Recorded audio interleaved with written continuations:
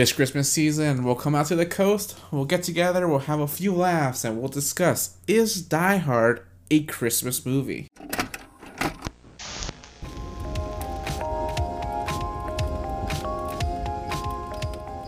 Welcome back to a very merry series on our podcast.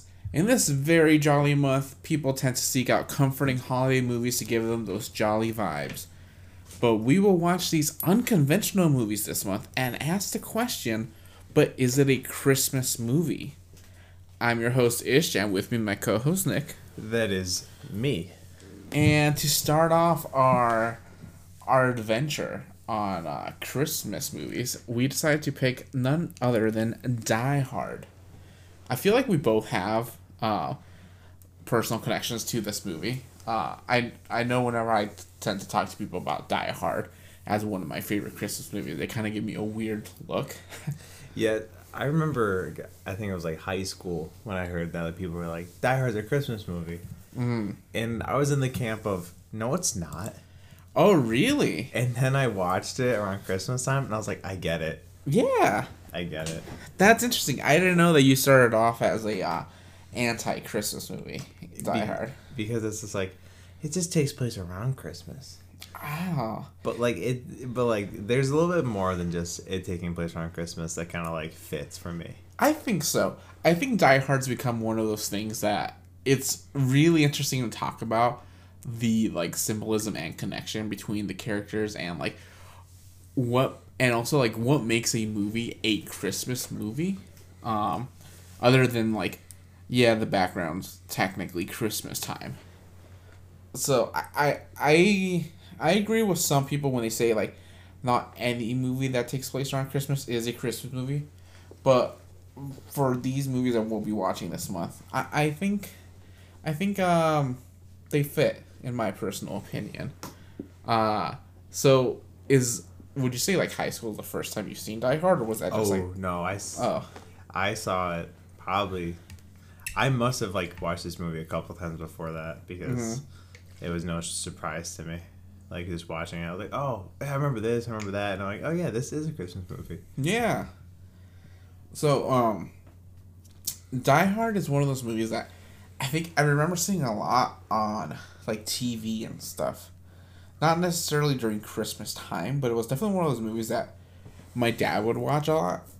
Because I feel like it's like a very like dad movie to watch. Yeah, my dad had the Die Hard 1, 2, 3 box. Gotcha. So yeah, this movie was on a couple times because, funny enough, so like my dad would only take like a week off a year really from work in right after Christmas, and he would just binge movies.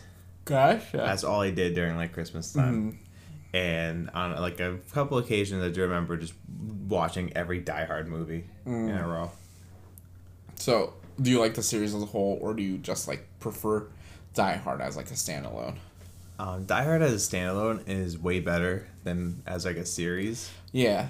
But I really like 2.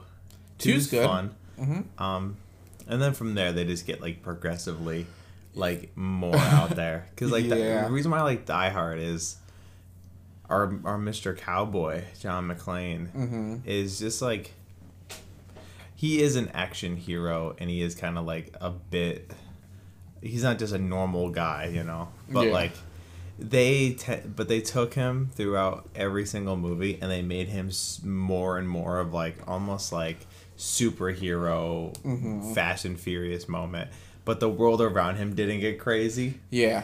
So it's interesting you say that because when Die Hard was being made, Bruce Willis wasn't considered an action guy. He was more of a like comedic person. He was in like a lot of romantic comedies. He was like, I think it was on a show called Moonlighting and stuff. And Die Hard was really his big break into this action like roles that he's continued to like portray. Because I think when Die Hard was originally getting made, it was like Arnold Schwarzenegger was going to be the John McClane. That would have been such a different movie. Yeah, and even before that, like originally, when the story was made, I think, Frank Sinatra was going to be John McClane. That's wild. And that was like kind of written, like that character was kind of written as like meant for like him and like that kind of persona. Oh, okay. Yeah.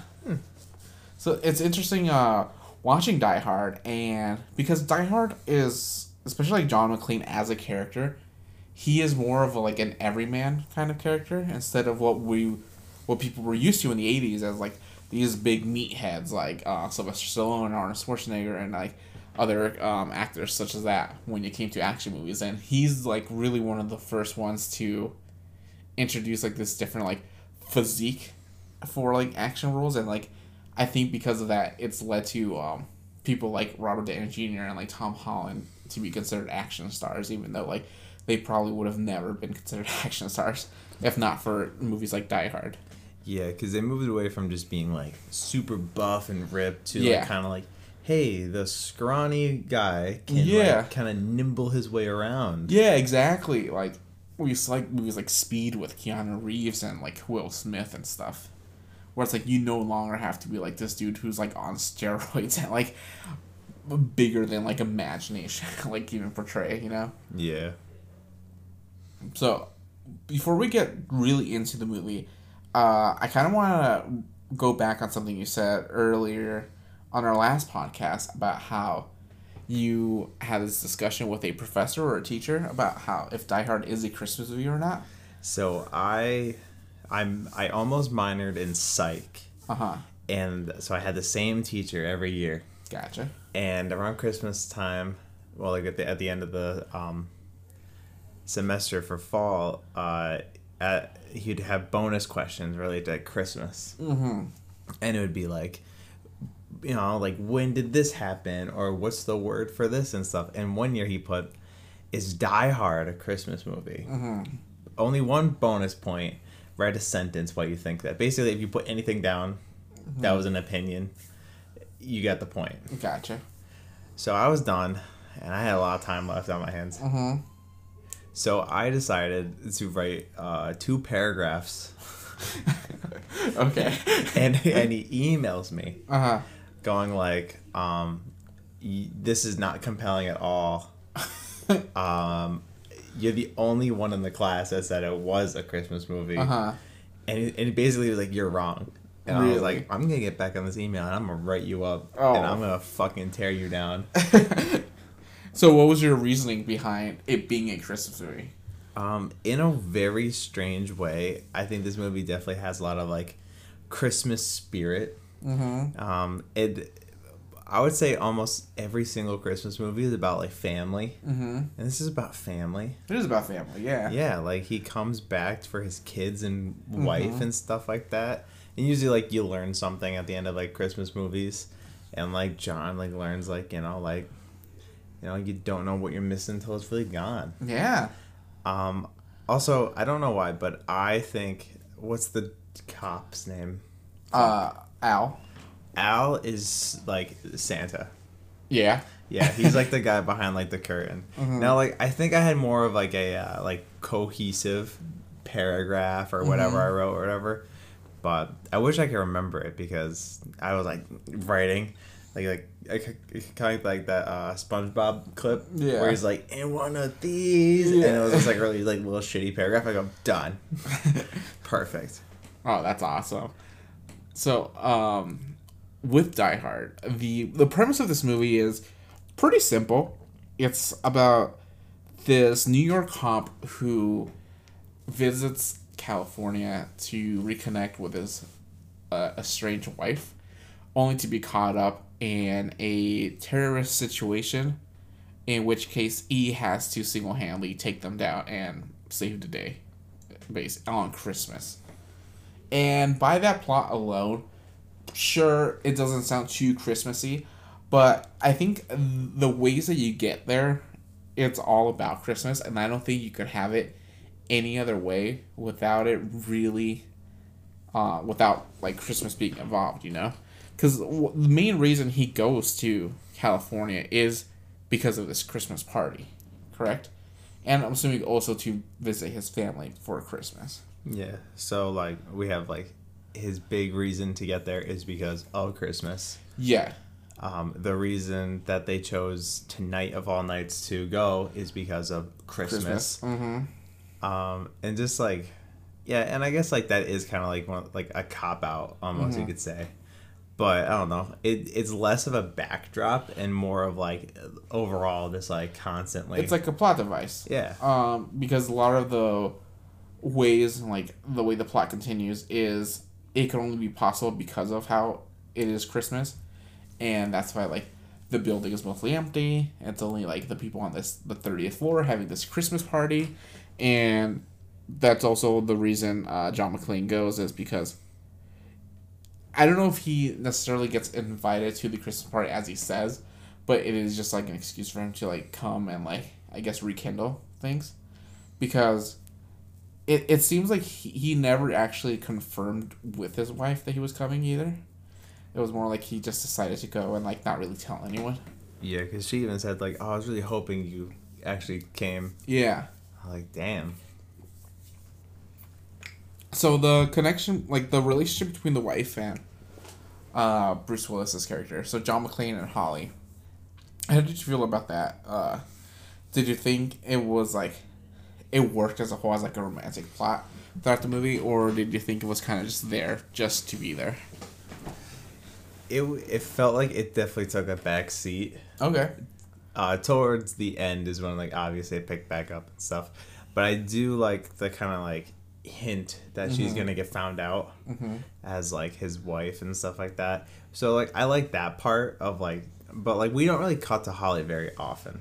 No, we cut back to her almost for like reaction shots, and I guess she's the way that we get to see how the hostages are without like focusing on like every single hostage out there. Yeah, she is the leader of the hostages. Yeah. So.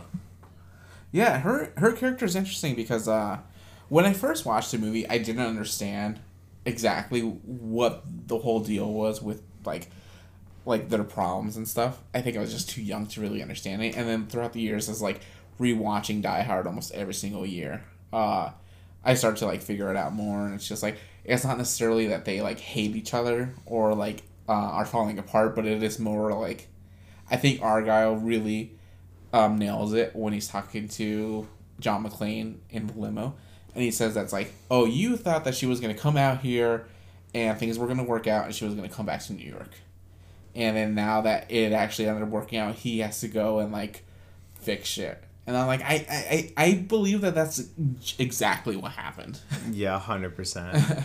Because he even's like, oh, you're too smart for your own good, Argyle. Because it almost seems like they had like an argument beforehand or something where he was like, you can't just abandon us, or like I can't just get up and leave. Like this is like my life. New York's like where I live. Yeah, because he is a New York City police officer. So like, you know, like depending on how far up he is, you know, like you just don't leave your city. You know? Yeah. From all the movies where the cops are like the main characters, it's like they live and die hard by their city, you know? Yeah, exactly. Unless they get burned by them, you know, that's a different story. So like just seeing like a cop kind of like deal with that a little bit, he's like, I bet he wants to leave. Yeah. He doesn't want to leave his wife and kids, but you know. I always try to imagine myself in like those situations if I was McClane and I had this whole thing going on in like one place, but my wife takes up a job that moves her across the country. Like, how would I handle that? Would I be upset, or would I be like, oh yeah, let's go? Because it's like at that point you have to decide like I know like in most relationships it's always supposed to be like 50-50 or whatever, but I feel like as a person you always think about like who is more important, like whose job is more important, like your wife's new job or your job that you've had for such a long time. And it's like it's a really bad way to thinking of things, but it's like it just happens naturally to most people, you know? Oh god, yeah. Like no, because like you spend so much time at work, and if you really like what you do and you're really passionate about it, and you would have to leave it all behind, that is a tough thing to have to do. Yeah. So I get why he doesn't want to leave yet. Mm-hmm. You know, maybe he will stick around. You know, now that he had this terrorist attack kind of thing and stuff. So I don't know. It's also like of its era, right? Because it's like this like machismo thing that he has going on. Because even when they reconnect later at Nakatomi Plaza, they have an argument about she changed her name back to her maiden name. Instead of keeping McLean, she goes back to Gennaro. And he kind of throws it out there just as like, I think it was just like bugging him when he found out. Yeah, and it was just like, it was eating at him. Yeah, and then when they have the argument and she leaves to go give her speech, he's like, way to go, idiot. Like, he knew he shouldn't have said anything and it wasn't worth fighting over. But it's just like this thing that's like, you just have to say it, you know? Yeah. But like, other than like that, like, I think the relationship it is a little bit on the back burner. But the few parts that are like compelling enough, I think is like necessary for like the movies. I really like the part where, like, mostly the tension of, is she gonna get found out that she is his wife and whatnot? Yeah, because she puts the photo of him down, and just kind of like with her having a completely different last name, saves her for a hot minute, shit like that. But I don't know. I think they played it very nicely. Yeah, I like all those like little details that they throw out throughout the movie. That if you pay attention to, is like it all leads up to like the climax. So it's like she puts her in the photo because of what was it, the boss or something. Yeah. Or she's on the phone and she like puts it down, and then like the whole name change is like that's what saves her. Also, it's just like a lot of things that like it's like, oh, that's really smart how they decided to like shoot this movie and like all these little details that they throw in. Yeah. When did this movie come out? This movie came out in 88. Yeah. For it coming out in 88, I was surprised on the length of the movie. Yeah, it's like 2 hours, right? God, it was like 2 hours. And I don't know if it's just because like working like night shift, my time is very short in the day. Yeah. But I was like, damn, 2 hours. I was like, I did not expect that. I feel like movies got longer and longer, like more like around like the 2000s period.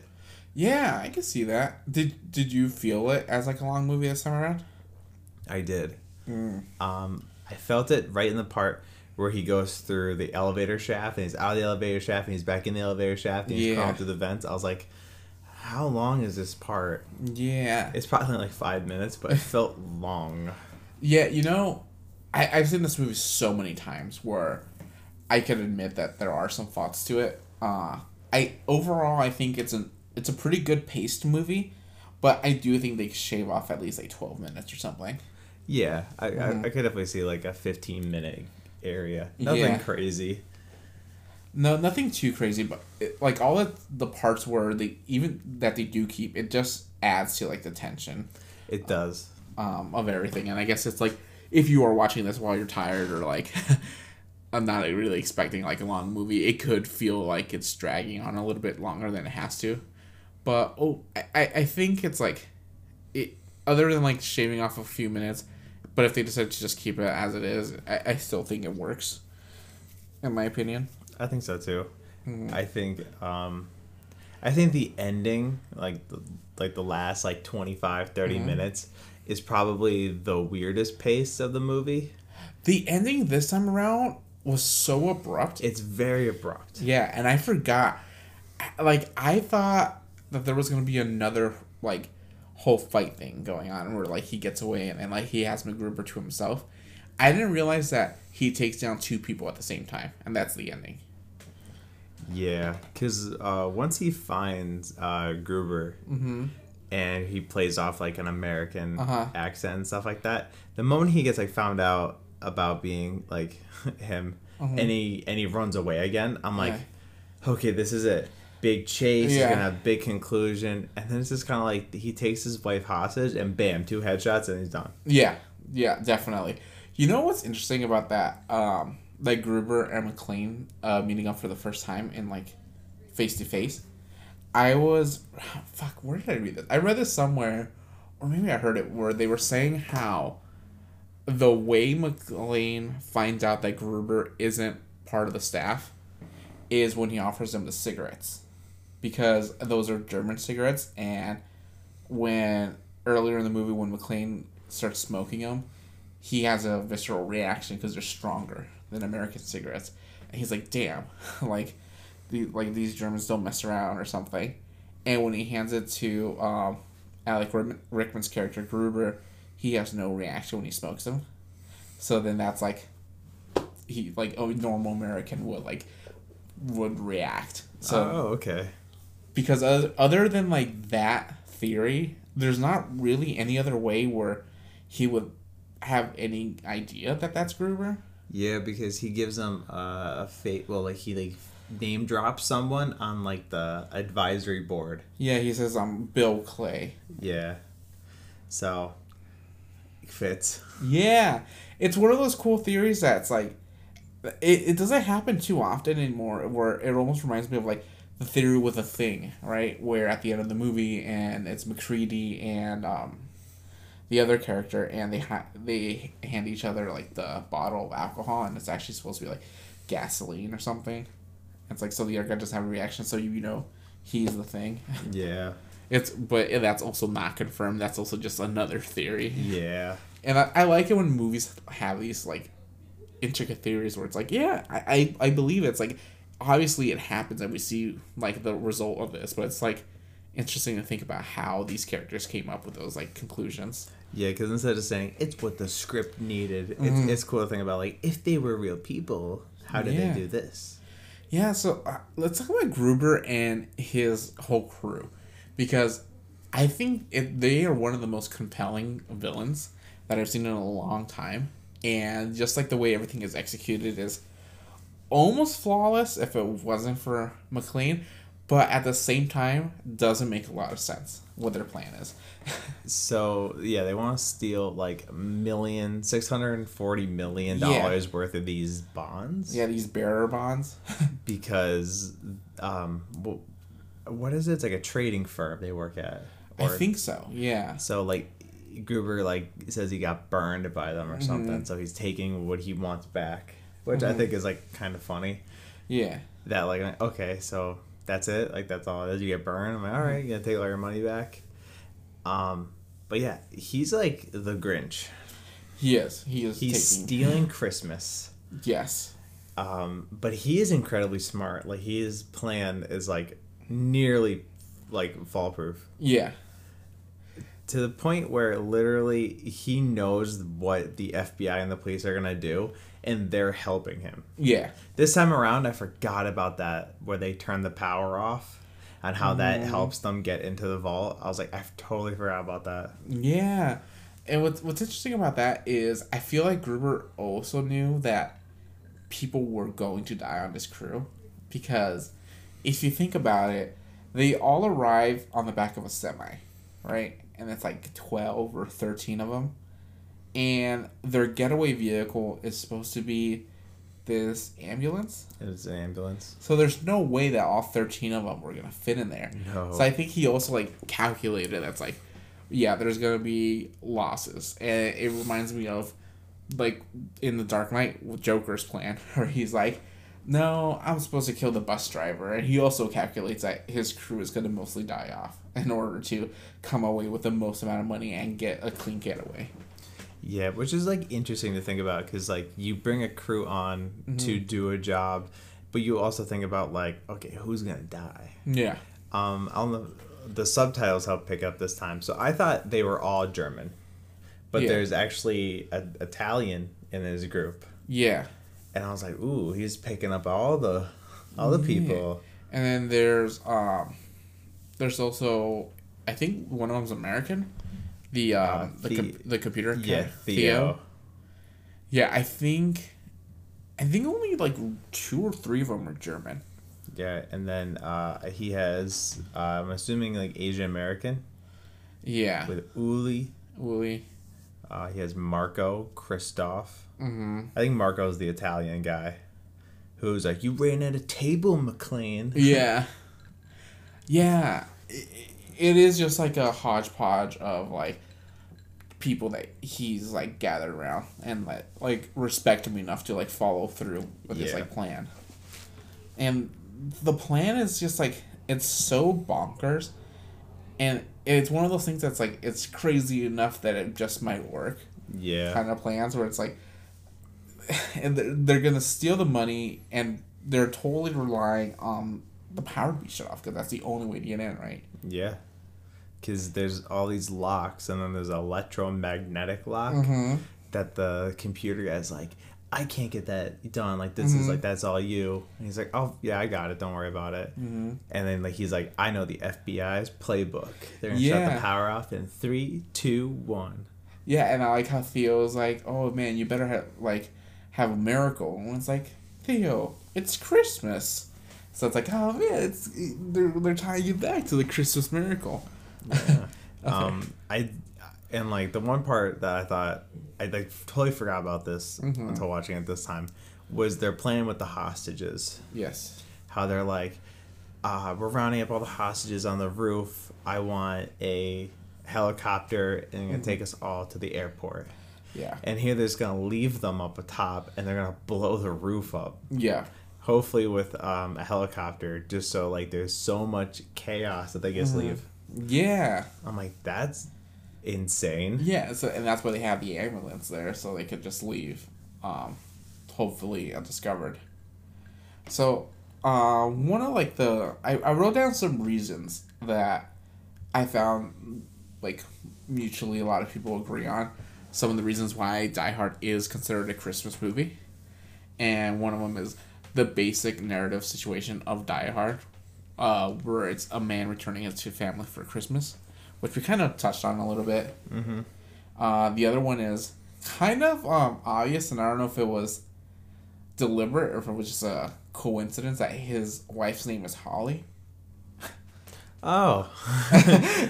Yeah, okay. Right? It's yeah, okay. It's a small one that really fits. I like it.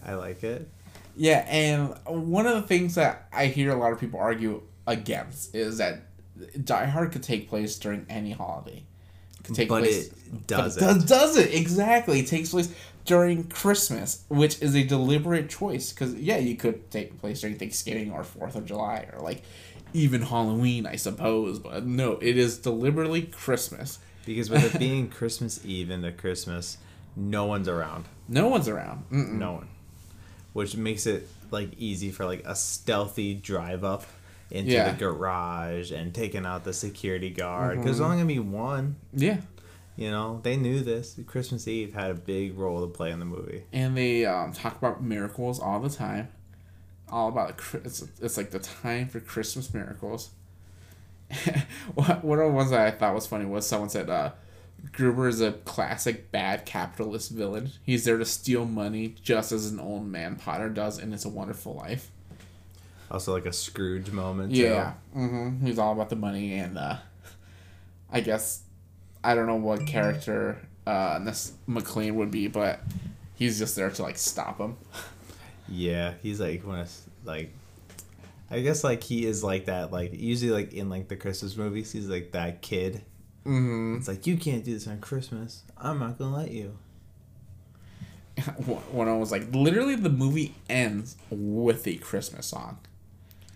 But there's like Christmas songs like in the movie. Yeah. Like they play that, what is it, Run DMCA song? Yeah, they do. And then at the Christmas party, they're playing Christmas music. And at the end, yeah, so, you know, it takes up a nice little bit of the soundtrack. Yeah. One of the ways that I really enjoy McClane and how he is slowly taking down all the villains is we can see the progression of him just getting beaten and like bruised throughout the entire movie, and just how that affects him. And at the end of the movie, it's just like, this man is gonna die, and you worry about him because most times it's like your main protagonist is just like he'll make it, but in this one it's just like, I don't know if he's going to make it or if he's going to sacrifice himself because he's dying essentially. Yeah. I think when he gets shot at in the one part, he gets like clipped in the back of the shoulder. And just the way they play it off is like a lot of action movies don't do it, but they don't play the whole like ow that hurt for very long. No. And he played ow that hurt till the end of the movie. Yeah. And then he cuts his foot open on the glass. Which is just another reason why Grouper's a really smart villain. Yeah, because he's the one that's like, shoot the glass, because he sees he's barefoot. And the reason why he's barefoot is that guy in the plane. Yeah, it's like, it's all tying back to like literally the beginning of the movie. Yeah, he was like, do you want to know how to survive air travel? When you get on the ground, take your socks and shoes off, and then like make fists with your toes on the carpet. And we just cut to him doing it, and he's like, well, goddamn. Yeah. I guess it works. Jeez. It's so funny because this movie's funny. Yeah. Oh, it's super funny. I was at work last night, and I was, like, quoting it to myself. Oh, really? Yeah. Someone would tell me something, like, oh, goddamn. Yeah, I opened a trailer door, and I was like, yippee-ki-yay. Like, I was saying some of these out loud. Yeah. I was like, people probably think I'm weird. Yeah. My favorite one that's, like, one of the things that I'm not a big fan of, like, Christmas sweaters as a whole, but I like the idea of them. And I've always wanted to get Christmas sweaters that revolve around, like, movies or things I enjoy. And I've always wanted a Die Hard Christmas sweater, but the only ones that are available are Yippee-Ki-Yay, motherfucker, or the one I've seen the most, which is, it's not very, I would think, acceptable now, is... Now I have a machine gun. Ho, ho, ho. Like, imagine walking around the mall with that. Yeah, definitely nowadays. Yeah. Even then, I don't know how acceptable that would be as a Christmas sweater. Well, I think we said it. When he was on the plane, someone had like where would he have a cigarette? Was it on the plane? It was at the airport. It was in the airport. Yeah. And then he had his gun on him. Yeah, on the plane. On the plane. So it was a very different time in '88. Yeah, it was. Do you know about the box art fiasco for Die Hard? The one with the towers? Yeah, how it looked like the Twin Towers. This one? Yeah. I never heard too much about it. Yeah, there was like a YouTube video I watched about like box arts that had to change and stuff like that. Because like I guess like there was like a bit more of like the tower on the box art. So with that line going down with the shadows, it looks like the Twin Towers exploding. Oh, okay. So they kind of like went through and they added that slice in there and like shit. So I guess that makes sense. This did come out like well before. Yeah, but like then like after the fact, yeah, of it being re-released and stuff, they're like, you gotta change that. Retroactively go back. Just like the Little Mermaid penis thing. Oh, yeah. Everyone, like, freaked out over that. You know, it was fine when it first came out, but, you know, people just have to stare at box arts for 7 hours to find everything wrong with them. That's so funny, because I feel like Nakatomi Plaza is such a... It's, like, a big part of Die Hard. Where I remember... I think I was at FYE a few years ago, and they had a box set for Die Hard, and it was in... like the Nakatomi Plaza Tower. That's sick. Yeah, and I really wanted to get it, but I was like, it's just like, there's no reason to get it. It is so big and unnecessary. Yeah, those like gigantic box art, like not even box art, but those giant like sets. Yeah. Like yeah. God, I cannot think of that word. They're so cool. Like I'm not even like a Friends fan. Yeah. But a girl at work showed me it's the Friends couch. Yeah. But the DVDs slide in like the cushions, and I'm like, that's so cool. But like it's big. Yeah. It's like it'll probably take up like your desk mat. It's probably like bigger than your keyboard. Yeah. No. So like, where do you put that? Like unless like you have a shrine to Friends or like you're cool displaying that. That's one thing. Yeah, I understand like the want for them because I remember when the Planet of the Apes remakes came out, they had a bust of Caesar, and it was like I think his head opened up and like the movies were in there. That's cool. Yeah, and I was like, that was sick. But it's like it's just one of those things where it's like it's unnecessary. But the Nakatomi Plaza one was I was like, I really want that. Just as like a decoration piece. Yeah, I think a lot of these like these special boxes and sets and stuff like that, they need to get scaled down a little bit. Yeah. Just because like I don't know, like yeah, everyone wants them to be a little bigger and have detail and stuff like that. But like if you want to collect multiple of these, you're screwed. Oh, totally. Unless you have like a nice big like shelf. But the one thing about the Nakatomi Tower is, I was very surprised even this time again watching it at the touchscreen, where they look up the employees' names and stuff, because I couldn't remember if it's like growing up the touchscreens were really readily available. No. But it almost seems seamless, where it's like it looks like a real thing that could have existed at that time. But this is like late 80s. I'm like, I don't even remember the 90s, like there being a lot of like touchscreen devices. Yeah, I can't remember the first time I dealt with like a touchscreen out in the wild. But I have like an iPad at work that like people use like for like passwords and stuff like that. And I have like experienced a lot of people don't even know how to use a touchscreen. They're like scared of them. So I can't imagine them being first like rolled out into the public, where they're not like always on your phone and stuff like that. Yeah.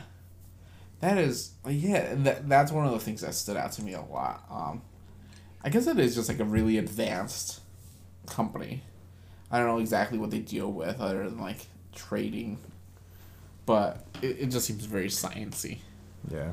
One of the characters that I want to talk about a lot is I think his name was like Elias or Ellis. This fucking guy. It's the worst part of the movie. Not like worst part, because it's a good part. Yeah. It's the worst fucking character. Probably top 10 least favorite characters of all time. That's so. I used to hate that character, but over the years I've learned to love him. Or he's just like, Hans, Bubby, I'm your white knight. Yeah, he's so fucking funny. Yeah. And like he's like that added layer of like anything can go wrong. But like, oh my god, I fucking hate him. He is the Uncle Eddie of this movie. Yeah. If I was gonna tie Christmas movies into it, like where it's like he's really funny, but he's so fucking annoying. He is annoying. I like to believe that if this is like a big if Holly is cheating with someone, I believe it was probably him, like maybe like a one night stand or something, because he's like always trying to be around her. Yeah. And even when John shows up, he seems like a little jealous, and he's like, "Oh, come on, show him the watch," which is like another tie-in later on. Yeah. But he's like it's a Rolex. Like, won't even let her get a word in, but he has to like be like, look how fucking cool we are. Yeah. It almost like seemed like he's the one that gave it to her. Just like I don't know, he just seems very possessive. Yeah, he wanted to take charge of this situation. He's like, I'm not gonna sit around and let your husband get us all killed. Yeah. As he does like a line of coke. Yeah. I like how he's like, oh come on, it's like we're basically the same. Like, we make deals all day. Like, I use a pen, you use a machine gun. He's one of those characters that I think he's a little over the top when he's acting, but it fits so well with that exact character type. It does. And even like his untimely death, it's a little sad, just because I think he genuinely thinks that he's gonna save everyone, and he does give away John McClane's personal like name and stuff, but he doesn't truly give away all the personal information. He still just like lying and saying that they're friends and like he's the one that brought him to the party and stuff. Yeah, so I don't know. It's a tough sell for me. I hate him. Okay, question: who do you hate more, him or the news reporter? Ooh, news reporter. News reporter. Because news reporter is not truly involved in the situation. They're just exploiting the situation. Yeah. And then when they go to his house, Holly's house, and they interview the kids and stuff like that. I'm like, scumbag. Dude, the news reporter is almost just like, it's just interjected into the movie. I feel like whoever made this was just like, it's a jab towards like journalists, because there's really no reason for that character to be in this movie other for us to hate him. Yeah, us to hate him, and like to reveal who Holly is, because that's the whole reason why Gruber ends up kidnapping Holly. If it wasn't for that news reporter, even with like Ellis telling Gruber about John McClane, and that's his name, he still wouldn't have known that Holly was his wife. Yeah. If not for the news reporter and him seeing that on TV. Okay, so, I take it back. I'm going to combine the news reporter and Ellis together as one of the worst characters in history. Okay. Just their sliminess. They are very slimy. Never met a journalist that I liked. Mm-hmm. Never met a journalist, but... Yeah. There are so many interesting side characters in this movie, and I think that truly is what makes Die Hard such a good movie. The ones that make me laugh all the time are Special Agents Johnson and Johnson. No relation. Oh, yeah. This is Agent Johnson? No, the other one? Yeah. When I like when he's like, when they're in the helicopter, it's like, oh, this reminds me of like Saigon. Saigon, slick. I was in grade school, asshole. Oh, junior high. I was in junior high, asshole. Just like the way they show up and take charge of the entire movie, and then completely fuck it up, but are so confident in their fuck up. They are so funny. And then when they're talking about like cutting like the power and stuff like that, and I love how they have a terrorist attack going on essentially, and everyone's like, "But it's Christmas, you can't cut the power out." It's like, I'm sorry. Yeah. And like when they cut the power off, and it's exactly what Gruber wants, and they're walking away, and they're like, "Yeah, we fucking did that." Like, let them sweat it out in there. It's dark. but they even said like, all right, so the backup generator will come on. Yeah. Making it so that there is gonna be light. Yeah. Like, yeah, but like, not that much. Yeah. I recently just had a blackout at work, and it's actually insane how little light there is in certain areas, but offices fully lit up. Yeah. And I'm like, okay. Yeah. I don't know what the point of it was, but you know. I guess it's just like the way Gruber says it's like terrorist 101, that whenever there's a terrorist situation that you cut the power for some reason. I wonder if that's true. I don't know, but it's like, I feel like, sure, why not? Yeah. It's like, it's not going to help them. Yeah, I guess so. I would just cut internet. Yeah. Turn off the Wi-Fi. Let them sweat that out. They can't play Candy Crush while waiting for my hostage negotiator. And the other one that is similar to like the agents is what is it, like Deputy Dwayne T. Robinson. The way that he completely has no idea what's going on either. Oh yeah, he's clueless. Yeah, because everything he does is just immediately like countered. Yeah, I also hate that in like movies where like the higher up of like a police department or like just law enforcement show up and they're like bumbling fucking idiots. Yeah, I hate that. Yeah, I hate that because I see it so many times, and I saw it one time in real life. Oh really? Where I was like, I can't trust any of you fuckers. Yeah. The moment you step up one like leg on the stair, you're like, oh, I forget everything that happened. Yeah. He's one of those guys where it's like, he's just trying to blame McClane for everything. Yes. He's like, that man's death is on his hands.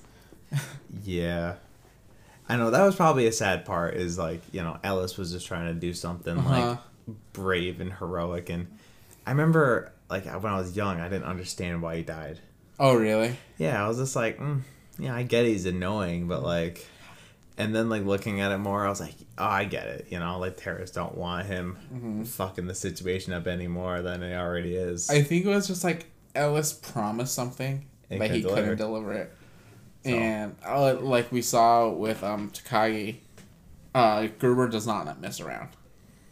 I clearly remember something that happened in the movie that wasn't this time around, and I don't know if I just like filled in the blanks as a kid, but the scene where Gruber is interrogating Takagi, and he mentions how he has an Italian suit on, and he's like, "Ooh, I like that. I have 2 of them myself." I remember before he shoots Takagi, he tells him to take off the suit so it doesn't get ruined. But this time around watching it, it didn't happen, and I was very confused if I was confusing with a different movie or not.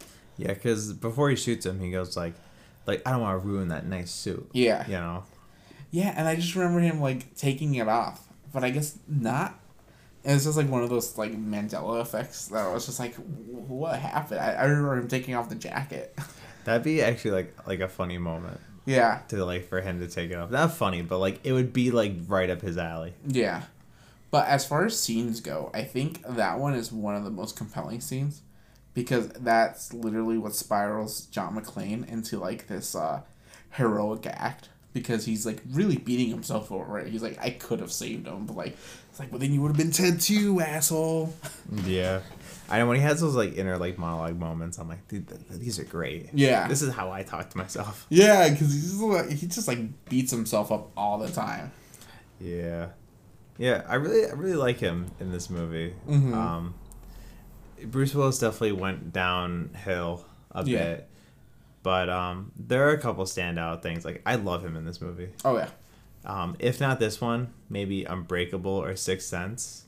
Yeah. Are, like, up there for his best roles. But this one's, like, honestly such a memorable one. Mm-hmm. Where, like, if you say Bruce Willis, like, I hope most people say Die Hard. Die Hard. Yeah. Yeah. Man, Bruce Willis is one of those guys that's, as an actor, it's very sad what's happening to him now. Yeah, he has, like, dementia, right? It's like a form of dementia where, like, eventually he's just gonna forget how to breathe. Where it's just like, Oh. Yeah, it's weird because it's like, the way I was, like, explained, it seems like it's something that he's known for a while, so that's why in his later years he's just started making a ton of movies, not because they were good, but just because he wanted to get as much money as possible to leave to his family, because he knew he was gonna, like, be gone soon, and he wouldn't be able to act anymore because he wouldn't be able to remember his lines and, like, be able to talk. That's so sad. Yeah, I think it's like he would forget how to, like, talk eventually. Yeah, I did hear that the last movie he did was a very grueling experience because it was, like, a lot of cuts and him asking lines constantly. To the point where I heard the movie almost didn't finish. Oh, really? Yeah, I don't know what movie, but it was some action movie. Yeah, it sucks because Bruce Willis as, like, I don't know, like, him as a person, like, if he's, like, all that good, but I like to imagine he's a good person. He seems like a good guy. He gives me, like, Nicolas Cage vibes. Yeah. Where it's like, he seems cool. Yeah, and he's always been around, like, since I was a kid, right? He's always been in movies that I've enjoyed. I think Die Hard is definitely his most prominent one. Yeah. Like, the Die Hard series is definitely, like, his Fast and Furious. Oh, my God, yeah. Where it's even got... I think in one of the movies, he literally jumps a car into a helicopter. Yeah. But he also has, like, pretty sweet roles. Where he is just, like, a little bit more mellow and stuff. One of the roles I'm thinking about is in Moonrise Kingdom. It's a Wes Anderson movie. He plays, like, the deputy in it. And he's just, like, a very sweet guy. Oh. Yeah, so it's, like, it's interesting to see him in, like, non-action roles. Yeah. That's why I liked him in Unbreakable. Yeah, Unbreakable's fun. Because, like, he's not, like, an action hero. Yeah. But, like, he's playing, like a dude that, like, he's like, do I have powers? Yeah, Unbreakable, it was such a good character for him. But in Glass, they ruin it by how he's... Never seen Glass. No? I heard it was bad. I don't want it ruined for me. Oh, okay. I won't tell you what happens to him in Glass. Good. Unless you want. No. Maybe off the mic. All right. I think you should watch Glass just for like the hell of it. But okay. But yeah, Bruce Willis is just like he's a really cool dude, and like definitely Die Hard is one of the movies where I've learned to love him, and this John McClane character is really like what I think of when I think of Bruce Willis is like this everyday guy who just like steps up. Yeah.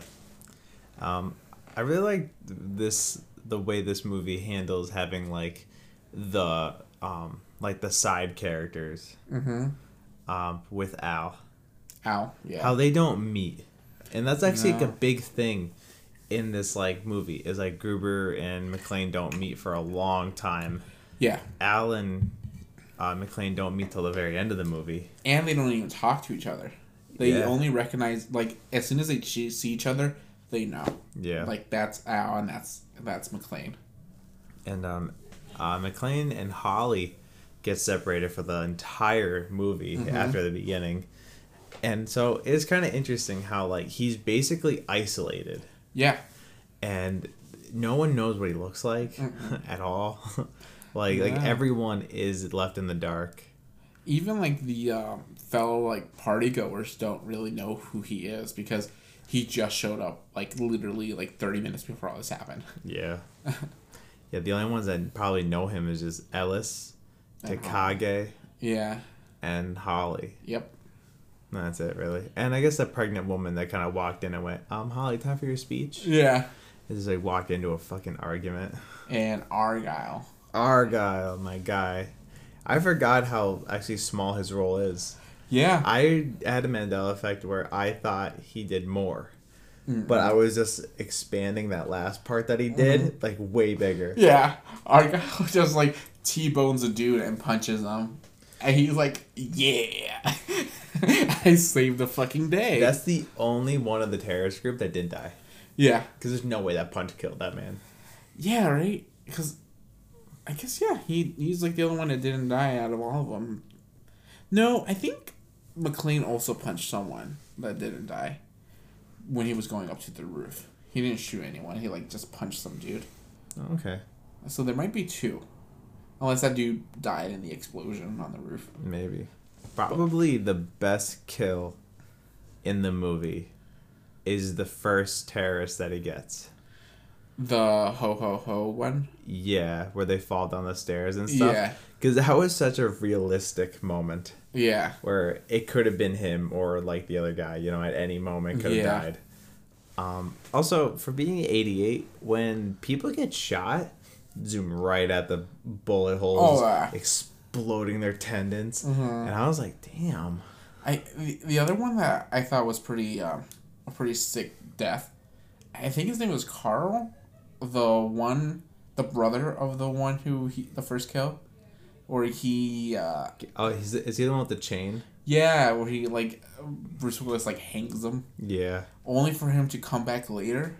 Yeah, I didn't understand that. Yeah, that's one of those things where it's like, what happened? Did he fake his death? They're like, the cops find him and they're like, oh, you poor man, he used a blanket. Because when he jumps up, he, like, takes something off of him, right? Yeah, it's like a cover-up or something. Yeah. So I wasn't sure if it was, like, a blanket that, you know, like, they give to victims, or if it was, like, he was in a body bag. Yeah, I don't know. It's very, very weird. Because then if he was a body bag, then how do you have his gun on him? Yeah, exactly. Or then, like, if they hand him a blanket, be like, sir, can you put your AK-47 down and take this towel? Exactly. It's one of those things where it's like, the only reason he comes back is so Al could have one of the best, like, character progressions out of anyone. Where he goes from just being this desk jockey, who is really on his way home, to being involved into, like, this, like, bullshit case, to end up saving the day.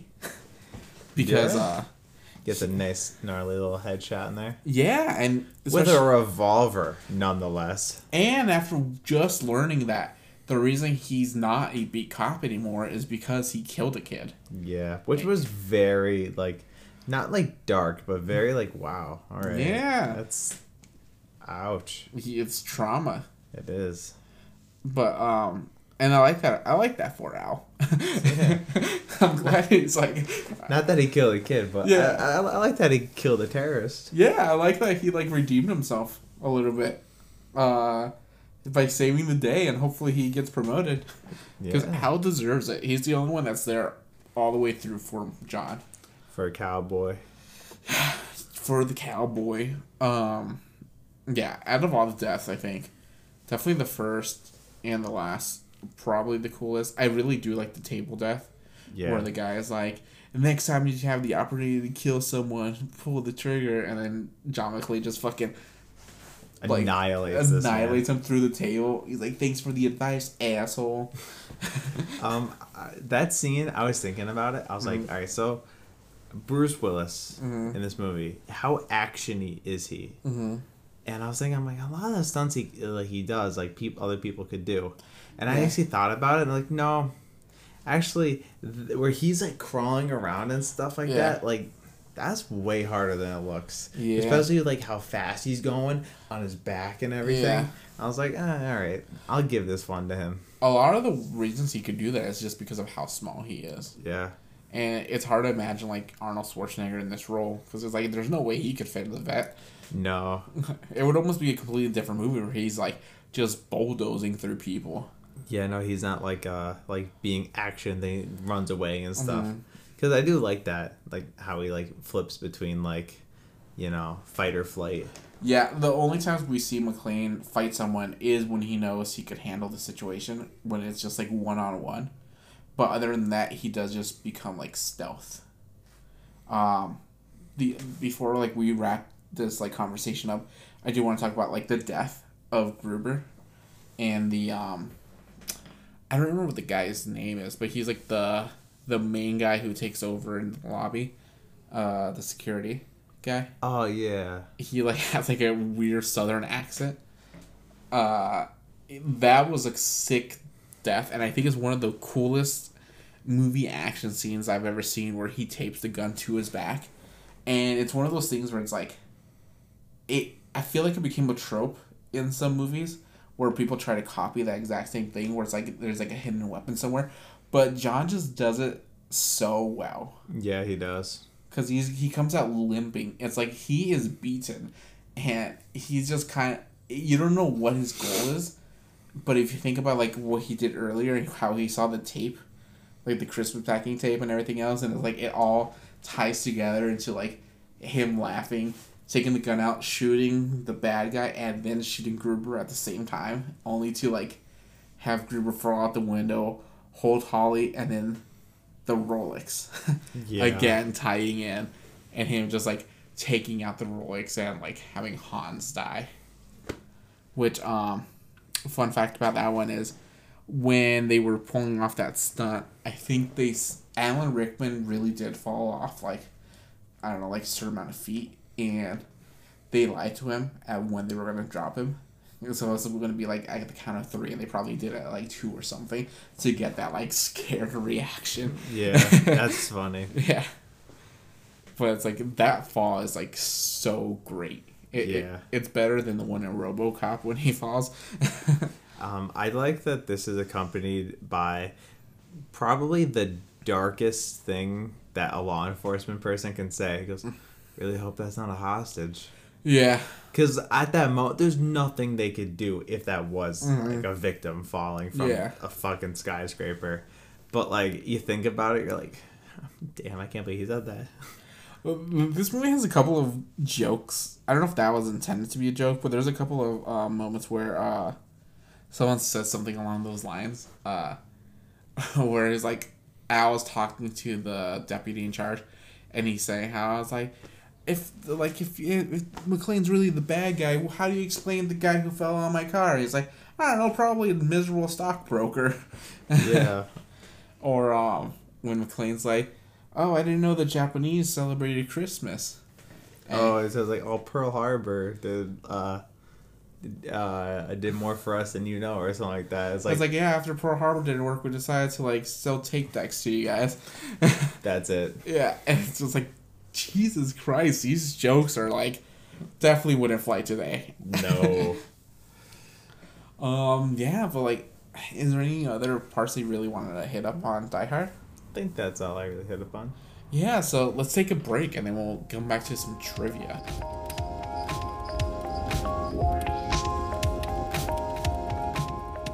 We're back to some trivia. So, the fictional Nakatomi Plaza is the headquarters of 20th Century Studios. So the studio could use one of its own buildings and didn't have to hold back on stunts and action sequences. While Jeb Stewart was writing the screenplay, he did a tour of the building and immediately incorporated some of the locations and objects he found there into his script and set pieces, such as the cart that McClane and Carl end up riding during their fight. The company charged itself rent for the use of the then unfinished building. Some of the middle floors were occupied by legal and administrative departments, so the only empty floors were used for filming. Still, the filming of the scenes that involved gunfire had to be postponed until after hours because some of the employees from the active floor started to complain about the noise. Could you imagine just being like, he's like typing up a document and you're gunshots, and I was like, it's just a movie upstairs. Which is kind of funny that they were just like, we have a new studio. Let's just film there. Yeah, might as well, right? And charge itself rent. Yeah, and it's funny that they say that about the gunshots because I think Die Hard is one of the loudest movies that I've ever seen. And I forgot how loud this movie was because we watched it pretty late. And it's just like all those gunshots. It's like, it's insane how loud it gets. I think it was so loud that Bruce Willis actually like suffered hearing damage. I can believe it. Yeah, because when they're firing the machine guns, you hear like, bang! Yeah. It's like a never-ending, like, oh, God. Yeah, it's so loud. The costume department has 17 undershirts in various stages of degradation on hand for Bruce Willis. Which is kind of cool because, like, if you think about it, like how the beginning of the movie, his tank top is white. Yeah, at the end it's like murky, brown, yellow. Yeah, it's bloody, disgusting. Yeah. And then I think at the end, he just got rid of it. Yeah, he takes it right off. Yeah, because I would have got rid of it immediately when I started seeing it turn green. It's like, oh my god, that's a completely different tank top at that point.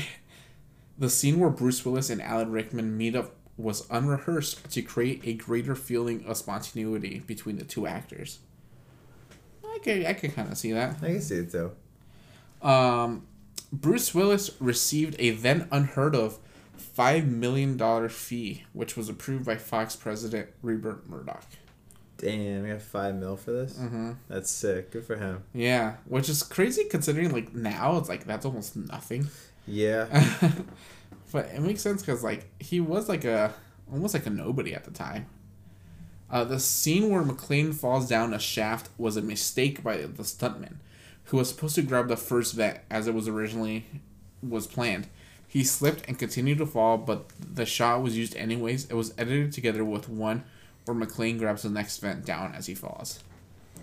Damn, that fumble actually made that seem way better. Mm-hmm. I think so. It kind of shows that he's not really, like, he doesn't do this, like, all the time. This is, like, a one-time thing. Yeah. When John McClane runs through the glass shards in his bare feet after Hans has his men shoot out the glass partitions on the computer room, Bruce Willis is wearing special rubber shoes designed to look like his own bare feet. One can see this if looking closely at his feet appear quite unnaturally large in some of these crucial barefoot scenes. Interesting. That makes sense, because I don't know if I was an actor if I would want to run around barefoot on a set. Yeah. Like maybe on like carpet, but like not on tile and stuff. You know, like in your own home is one thing, but like running around like, I don't know. Have you ever like walked around barefoot and like stepped in something sharp? Yeah, a couple of years ago at a New Year's party, I stepped on a piece of glass and it got stuck in my foot. Oh. And we were all drunk, so it was like hard to like pull. It was very fine.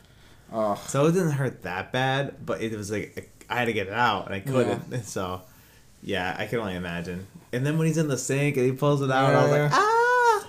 I remember as a kid, this happened to me on several occasions, but someone in my family like sewed, and they would always drop needles in the carpet, and I remember when I would walk around barefoot, there was so many times where I had like a needle stuck in my foot. Yeah.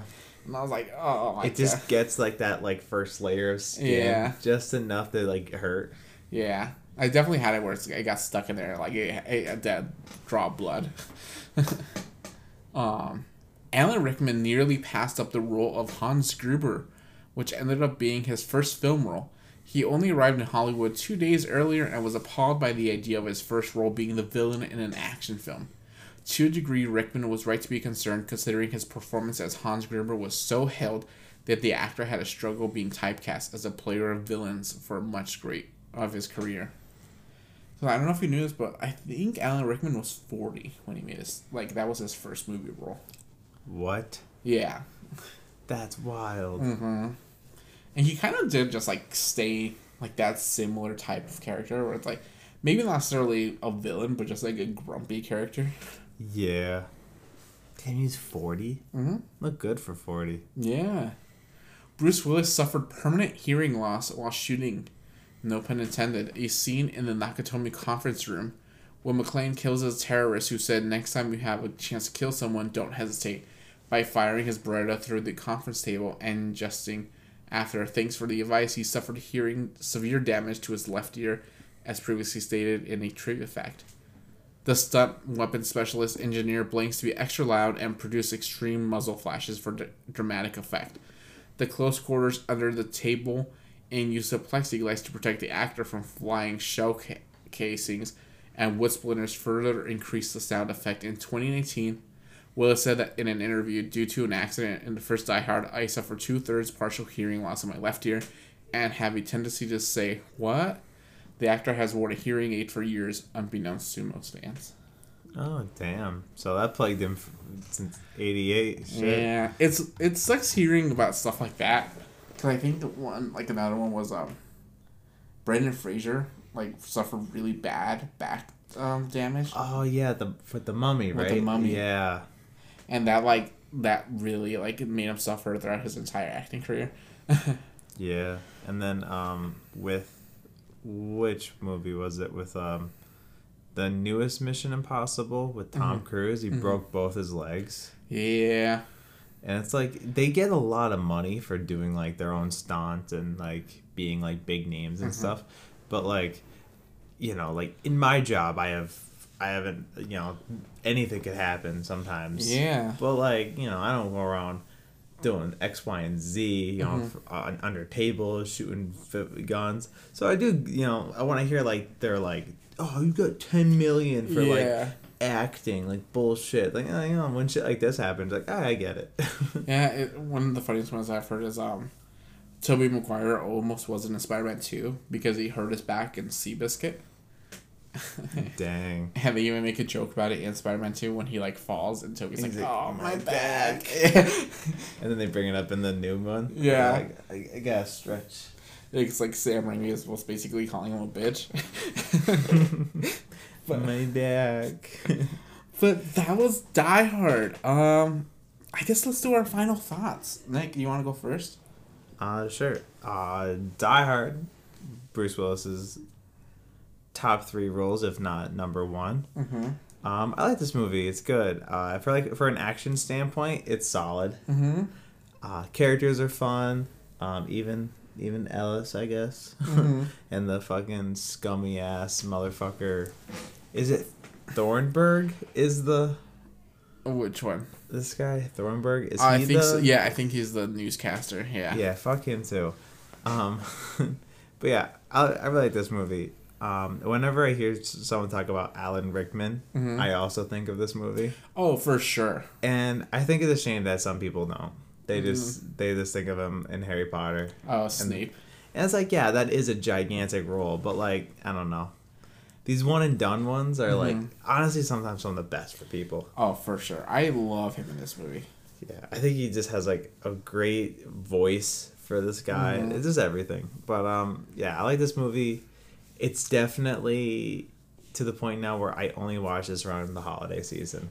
Yeah, same. I don't watch this around 4th of July because it doesn't take place at any other time of the year. It takes place on Christmas. And yeah, you know, it might be a cop-out to say that's the biggest point, but it really is the biggest point. Yeah. I will give Die Hard an A. Yeah, you know, I agree with you, Nick. I think Die Hard, I would also give it an A. It's one of those movies that I've seen so many times. I would say definitely over 20 times at this point, and I still don't get tired of it. And it's mainly is because I do watch it once a year during Christmas time. And it's like when people watch Miracle on 31st Street or they watch Elf every year and they don't get sick of it. It's the same reason. It's like Die Hard for me, it gives me those like nice Christmas feels, and it hits all the notes that I want, right? And also because I grew up in California, so I don't relate to like those like snowy Christmases where it's like it's cold and like whatnot. It's like no, it's like when I think of Christmas, I think of like 70-degree weather in California, and it's like everything when he's like California, man. It's like yeah, that's like what I know of, you know. It's about family. It's about rekindling with the ones you love through like these tragic circumstances and knowing in the end that you guys will be together. And like really, what else is Christmas about? Yeah. You know? Other than like family and like the gift. The gift of Christmas. Yeah, and he literally comes bearing gifts. He has a giant teddy bear. Yeah. And he sends the dead body down. Yeah. It's definitely a Christmas movie for sure. And one of my favorite things about talking about like Alan Rickman is I love that he himself never calls himself a terrorist, and he actually thinks it's funny when other people call him terrorists because throughout the whole movie everyone's like, how are they like they haven't given us their demands yet, and he's like, we're not terrorists, like we just want money. Yeah. Like we're thieves, and it's like we're not just thieves, we're great thieves. Yeah, we're exquisite thieves. Yeah. So when you put on like a Christmas movie around the holiday season, you have family and friends over. Usually like you make cookies or like you're just kind of hanging out and stuff. Die Hard is probably one of the ones I would not put on because I would just like just get lost watching it. Yeah. Because I'd be like, I'm just gonna watch this, and then like on some of the slow parts, I would come back to like whatever activity we're doing.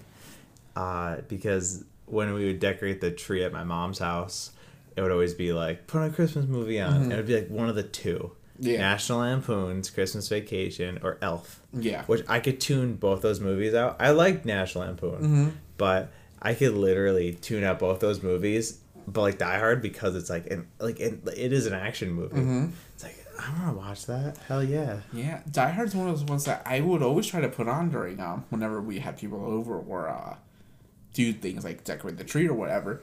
And I've discovered as I grew older that like Die Hard, I still think is a great to put on for like events and stuff. But what I've learned is the one thing that Die Hard does that makes it not really that family friendly is the boobies. We see boobies 3 times in this movie. Oh my god. And I remember, I think my mom pointed that out, that she was just like, this isn't really appropriate for kids, not because of the death or like the like how loud the gunshots are, but it's because of the boobies. Oh no. The awful titty. But to be fair, in National Lampoon's Christmas Vacation, there is also some like horny stuff in that movie. Oh my god, yeah. Isn't that the one with the mall? Like the mall chick? And like the dad's like always imagining her like almost naked. Yeah, that happened. Yeah.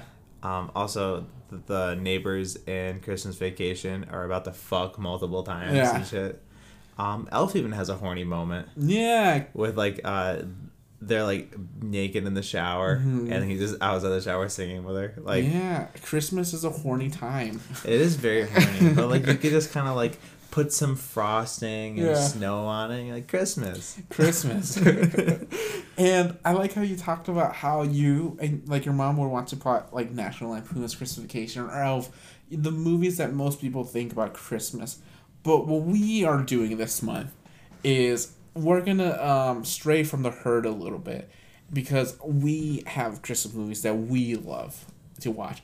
Not because they are your traditional Christmas movies that you have to watch every single year, like It's a Wonderful Life, but it's because movies that we like and that we think of as Christmas movies that give us those like those awesome Christmassy vibes.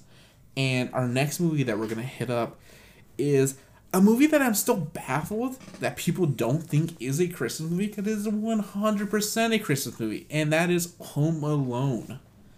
Home Alone, a Macaulay Culkin movie. Yeah. I can't wait to get into it next week because it's like, how is it not Christmas? Yeah, I would say that Home Alone is more of a Christmas movie than Die Hard. Oh, 100%. I think Home Alone is without a doubt a Christmas movie, and I am going to try to do some research and like look on the other side, like, and see why people think it's not a Christmas movie, and hopefully come back with some like interesting discussion and like topic points about that. Yeah, because I don't like when people just say, well, just because it takes place on Christmas doesn't mean it's a Christmas movie. And it's like, okay. Yeah. Because Child's Play takes place around Christmas. Yeah, I don't think Child's Play is a Christmas movie. No. Yeah, there's a lot of movies that take place during Christmas. I think me and I were like Googling Christmas movies, and Happy Feet came out, and I was like, Happy Feet's not a Christmas movie. There's snow. Yeah. So it must be a Christmas movie. Yeah. But yeah, so that's what we're going to watch next week. If you like what you heard, please rate and review us where you listen to your podcast. And until next time, guys, yippee-ki-yay, motherfuckers. See you later. Peace out.